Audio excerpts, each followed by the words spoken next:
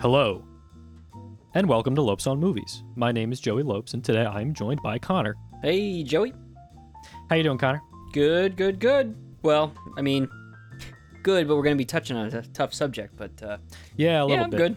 But this is kind of a special episode, I think. This is something that I'm particularly passionate about doing, so I'm kind of excited to dive in, even though it is kind of from some sad news. But we will, how about we just get right into it? Why beat let's around do the it. bush? Why waste any time? So Why bother?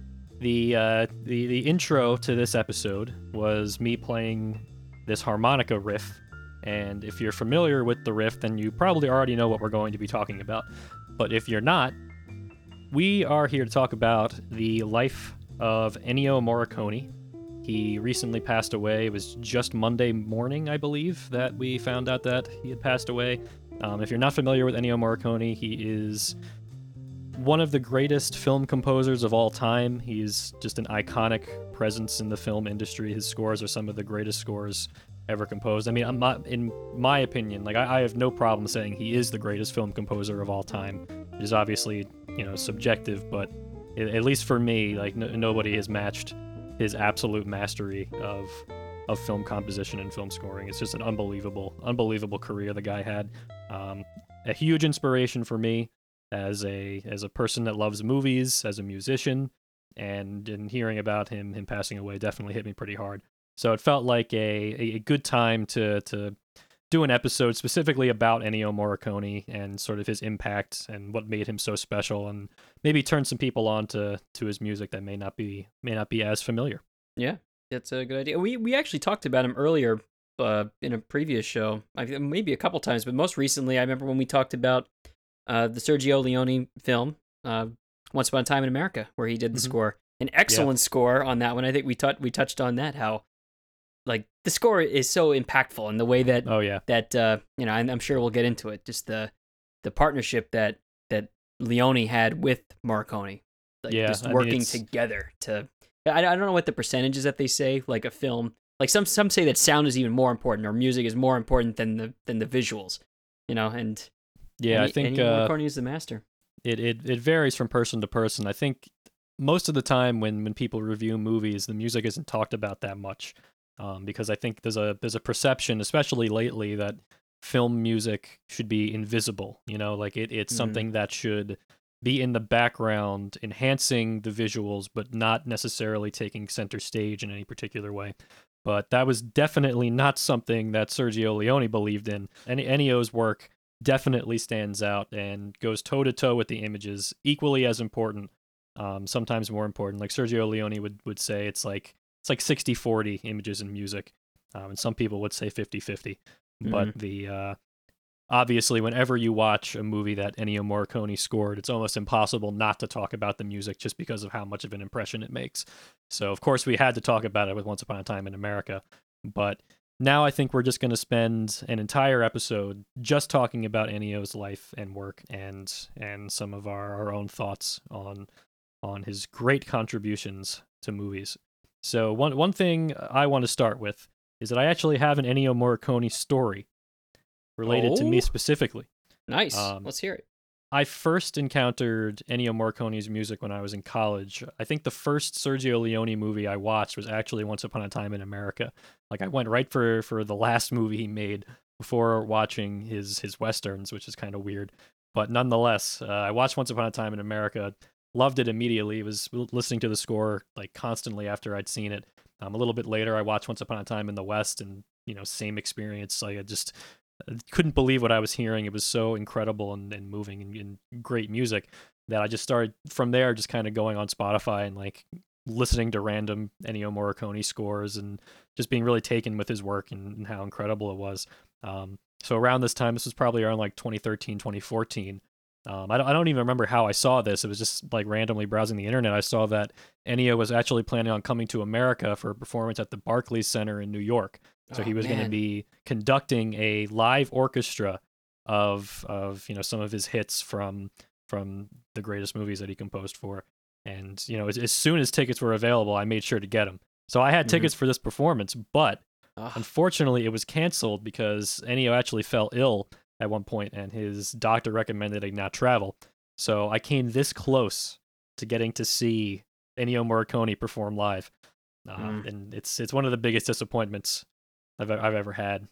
Just knowing, especially because he was already in poor health at that point, and I knew that after he wasn't coming to America for this, there probably wasn't ever going to be another opportunity. Definitely really sad, but I continued listening to Ennio Morricone, just falling deeper in love with his music ever since. And I think I can say pretty confidently that like seeing Leone's movies with the Ennio scores like changed my life in a way, just because I was already like passionate about movies and stuff, but I don't think I had ever been nearly as like obsessed with movies and music and kind of like the perfect marriage of those two things than when I saw those movies and the work that they did. Like, to me, like, there's no greater art form than the combination of moving images and music, like putting them together, working together in tandem to tell a story.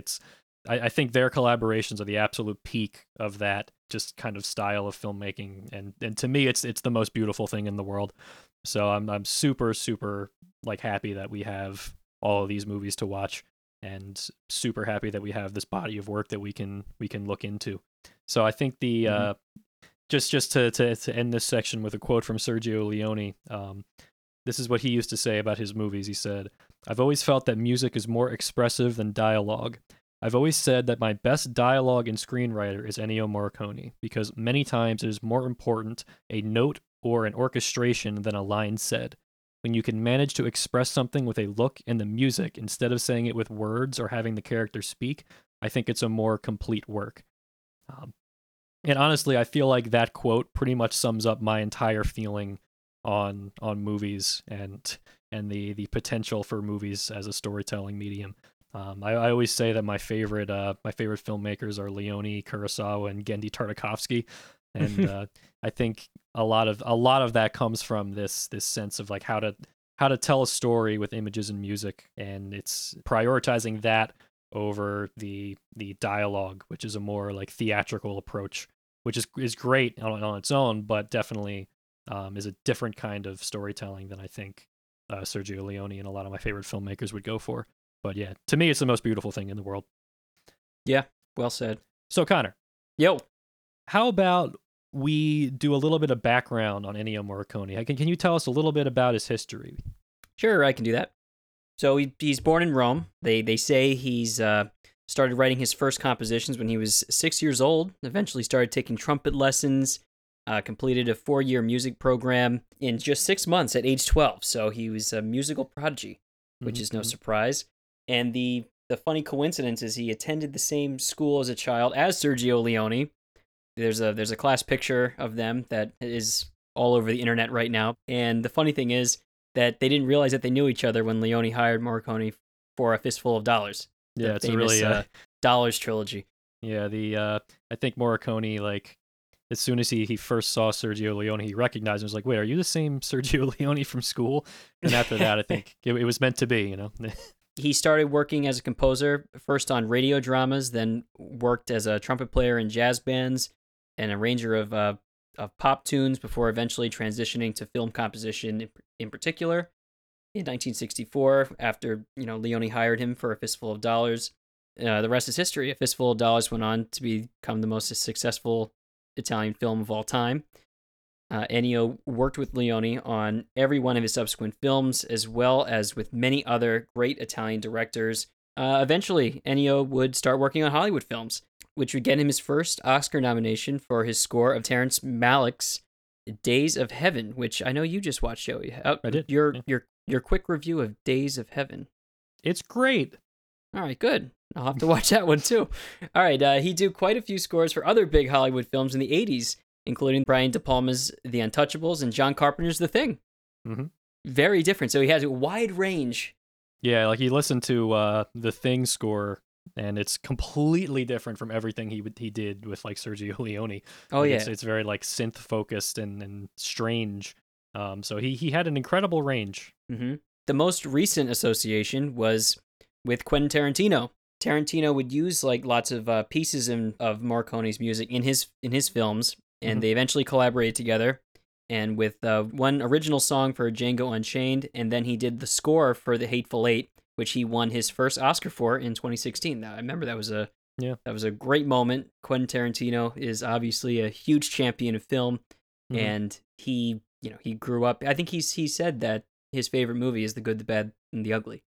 Yeah, right? he's sure a he huge fan of Sergio Leone. And Yeah. you can tell, like, his movies are very different from Sergio's movies, but they have like a you can very clearly tell the influence. He would use a lot of pieces of Ennio Morricone's music in his own films. And it was only in 2016 that they actually collaborated on a full score together, which I think he pretty much told Ennio, like, do whatever you want. I'm not gonna give you any notes. Just write the score, and we're just gonna put it in the movie, and that's that.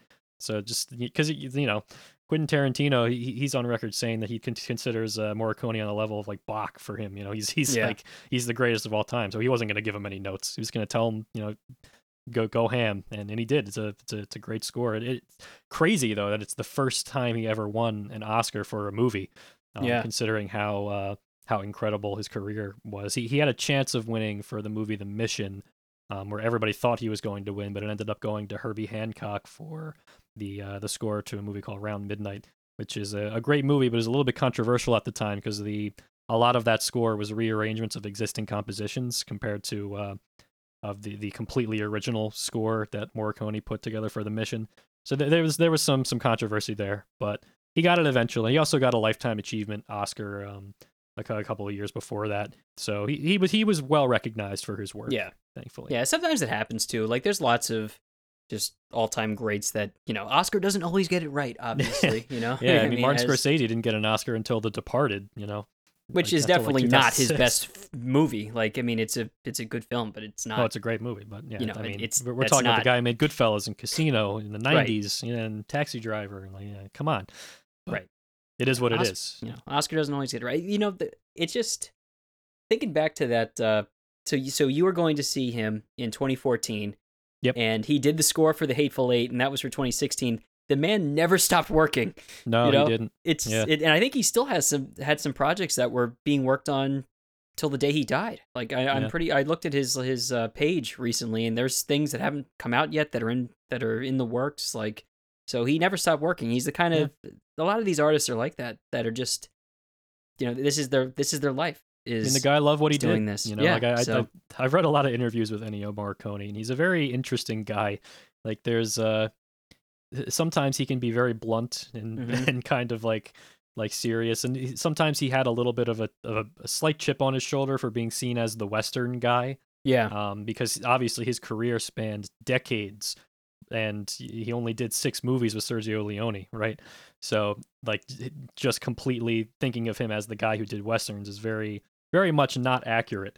But he was very grateful for all of the love that he had gotten, and he loved working on movies. It was a part of him, man. It was his life. And he gets taken out of context a little bit too. Oh, he does, which happens all the time. But the thing that's funny about the Hateful Eight score that he did is when Tarantino was going through his was making westerns. Yeah. If you listen to that score, I don't know if you had a chance to re-listen to it. It's not a western score. Oh, not at all. No. Which it's is almost like a horror movie. It's weird. Right. It's like a horror movie, it's perfect for that film too, because all the characters are these shady characters who have like something to hide, and it works really well for that movie. But I wonder if, like you just said that, I wonder if in the back of his head he's like, I'm not, he wants me for a western thing. I'm not going to give him a western score. No, though. it's funny you say that, because I was reading some interviews with him before we recorded this, and I'm pretty certain that the score for The Hateful Eight, like, he intentionally did not want it to sound like a western score. Oh yeah. That's like exactly what I figure. So it's and it doesn't, but it works very well for the movie. It's a very, very interesting, very interesting score. I remember, like, as soon as the movie started and started with that theme song, I was like, oh man, I'm in. Let's go. Yeah, that giant. It was a long overture, right? Yeah. That's a. Sounds like a bassoon or something that's like playing the melody. It's really low, really, really low. It's just awesome. All right, so let's talk a little bit about his craft here. Obviously, Ennio Morricone is a composer. I read a tweet from the video game composer Grant Kirkhope. He's well known for a lot of video games. He worked with Rare in the 90s, so like Banjo-Kazooie. Okay, yeah. And more recently he did the Mario plus Rabbids Kingdom Battle. Okay. soundtrack, but he's been working on soundtracks for years. So he's a well-known composer, definitely a really, really cool guy. And this is what he had to say. Ennio Morricone dying is such a loss. There's not too many left of the old brigade of composers who really knew/know how to write music. Once they're gone, there is no one that can replace them. And just another quote from earlier on, the director Barry Levinson, who Ennio Morricone worked with at one point. He said this: "He doesn't have a piano in his studio. I always thought that with composers, you sit at the piano and you try to find the melody. There's no such thing with Morricone. He hears a melody and he writes it down. He hears the orchestration completely done." So there's these two quotes paint a particular picture of the kind of composer that Ennio Morricone was. Like, the guy was beyond professional. Like, he would often talk about his work on film scores, not in a like kind of dismissive sense, but as something that was just a part of his identity as a composer. And the reality is, Ennio Morricone was a true master of his craft, and the particular skill set that guys like him had, and guys like, Bernard Herrmann, like, that is becoming increasingly rare. Like, people these days do not have the same range of skills that a guy like Ennio Morricone did, because a lot of music now, especially for film, is very much based on production. Like, guys like Hans Zimmer are very well known not for their compositions necessarily, but for their mastery of like production techniques. Mm-hmm. Whereas a guy like Morricone was a master orchestrator, a master writer of melody, and his contributions to cinema are the kind of thing that we definitely don't see much anymore. There are very few composers that have the skill set to write music like that nowadays, and it's just a fact, and it's a shame. But it's not that it's impossible to write music like this. It's just that it's very, very hard, and it takes a very, very talented person. And Morricone was one of those people. One of the main things I think is really important about Ennio Morricone's just strengths as a composer is his orchestration ability, which, if you're not aware, like, orchestration is basically like, if you have a song, right, you have a melody, you might have some chords underneath that melody. That can be defined as a song, but the orchestration is how that song is presented. So a song could be presented as a vocal with guitar, right? A song could be presented as a piano, like a solo piano piece, or a song can be presented as a full orchestral arrangement, right? And the thing that Ennio Morricone was a genius at was coming up with unique and brilliant orchestration techniques. Like, he would find the most creative choices for instruments, the most creative ways of using them in combination. Ennio Morricone is really the guy that kind of opened up the floodgates for, anything is possible in film composition.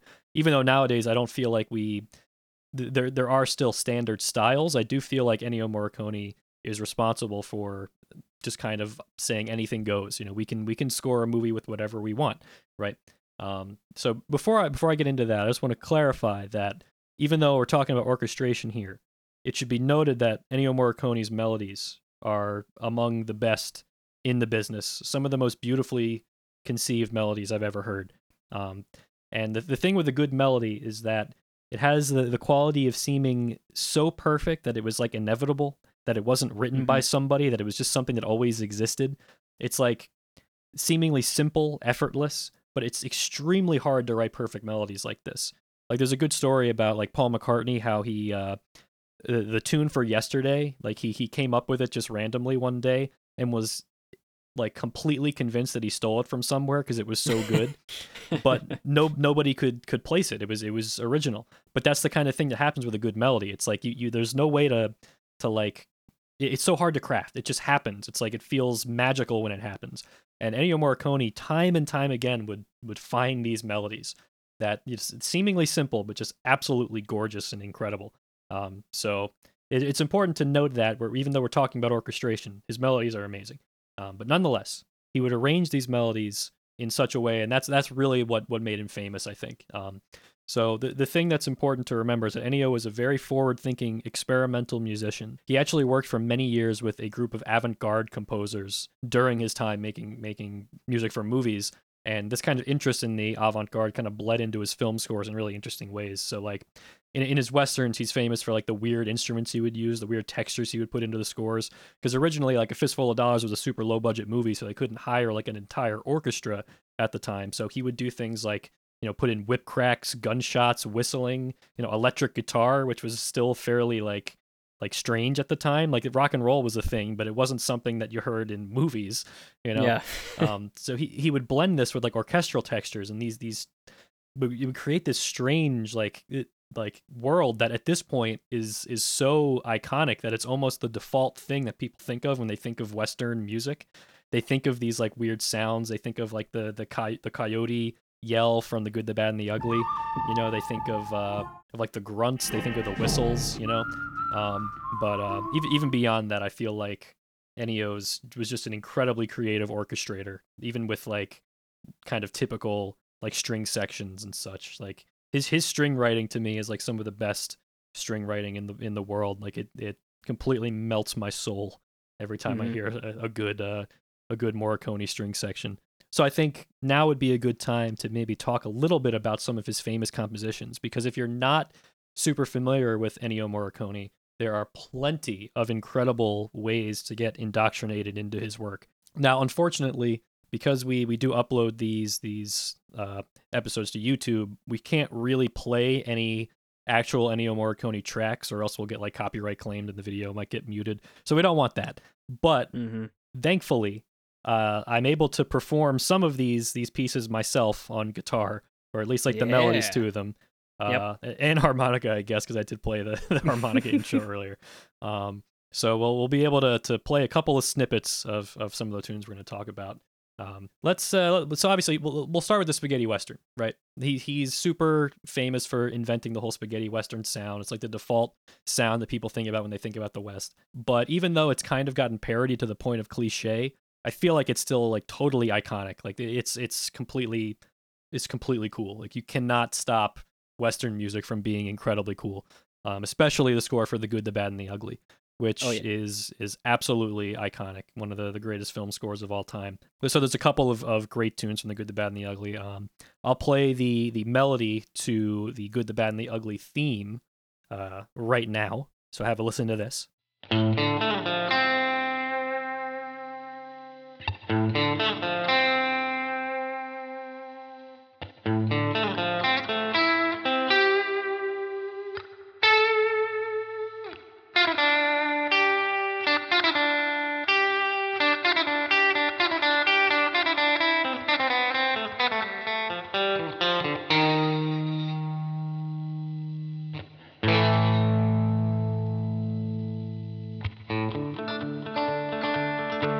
Yeah, can I just say that it's a great song. Yeah, no, it's fantastic. This past weekend, I was in Lewis, Delaware, obviously, and was walking in the town, and there was an outdoor venue, like an outdoor like restaurant area, and there was a band playing that song, and I thought I was hearing it in my head, like like, oh my god, this is so great, and then I just keep walking over and I see that there's a whole band playing it, and like everybody around there, like people are like coming like just from all over, just like you're totally into it, and I'm just on the sidewalk, just kind of like listening, and then like it's such a great song that it's just hype. It like gets you going, It was weird. I was just like drawn to it. Like it's wild, and then it's just so strange that. Like that is that a song you hear like a band playing like that? Like not really, but like. Although funnily enough, like Ennio Morricone's music does have like sort of a history of being played by like pretty famous acts. Like another song from The Good, the Bad, and the Ugly, "The Ecstasy of Gold," which might be the most famous Morricone composition, maybe, was actually Metallica's opening song for a while. They actually played "The Ecstasy of Gold" to open their concerts. And I'll tell you, a lot of those songs were sampled in a lot of other artists' music. For sure, yeah. It's because it's so great. Like it's because it's so unique too. Like absolutely, like all those things that you said, like the whips and all the stuff that's just like in it, just awesome. So even going beyond that, like after the Dollars movies, like those movies are very much about like hero characters. And I don't say heroes as in good people. I say heroes as like these archetypal like almost like characters that don't have much about them other than their like status as just larger than life characters, right? As a result, like the music of those movies is more it has it's like cool, you know, it's kind of detached, it's kind of more like epic music. But eventually like Leone started writing a lot more complex characters, and as that happened, Morricone had to consequently start writing music with a lot more deep like emotional content, like stuff that can really get into more of the relationships between the characters and more of the emotional storytelling that was happening. So what ended up happening a lot in the later portion of like Leone's career is that Morricone was writing just absolutely gorgeous orchestral compositions. Really, like he was starting to do that a little bit with The Good, the Bad, and the Ugly, because there was some very particular moments in that movie that stand out as bizarrely emotional for a Leone movie, and a lot of that had to do with Morricone's music. But then after that, Leone started leaning into it, and so like Once Upon a Time in the West, the movie Duck You Sucker, and then Once Upon a Time in America, perfect examples of this, where Morricone scores for these movies are just absolutely gorgeous, like some of the most beautiful music you'll ever hear in your life. But that said, like he still was writing just like incredibly like epic music, even with this more strong intent of moving your emotions. So like a great standout, the Man with the Harmonica theme from Once Upon a Time in the West. It's a theme that kind of connects the hero and villain of the movie together, showcases everything that's brilliant about Morricone's work. Like it's just a perfect composition, and you hear it many times in the movie, and every time it's just absolutely stunning. Like so, that's the tune that opens with that kind of eerie harmonica motive that I played earlier in the episode. Then after that, it builds with this kind of ostinato figure, which is based on the harmonica motive, which like creeps in and then builds to this huge crescendo, and then distorted electric guitar. Coolest thing in the world. And I'll play that for you right here. And then after that, full orchestra comes in, you know, it plays this incredibly just like regretful, like just intense melody that perfectly encapsulates the relationship between this hero and villain, and it ends with the harmonica figure repeating again and again and again. Like it takes my breath away every time. Yep. And even better when you watch the film together, and it's just it adds like a whole nother level to it too. When you see absolutely, yeah, it's the kind of thing that it was made to go together. The image and the music, it was built for each other. And like I always say that Ennio's music, you can listen to it and get the entire story without needing to watch the movie. But at the same time, like when you watch the movie, you get it. Like you understand, like, yeah, this music is essential. This is not just background music. This is a part of the entire story. This is so important, and it adds everything. So I think that pretty much wraps up the amount of time we have today. But yeah, I mean, I really can't say enough how passionate I am about Ennio Morricone's music, and just how unbelievably beautiful it is. And you know, rest in peace. He's somebody that has inspired me and influenced me in countless ways that he will never know. But I'm very, very thankful for his work, and I really hope that people continue to listen to it forever. His impact on film, you know, changed it for the better, and it had a profound impact on some of the greatest filmmakers. It's not a coincidence that the best filmmakers around right now, you know, they'll tell you that the top guy, Ennio Morricone. No question. All right, thanks guys. We will see you next week.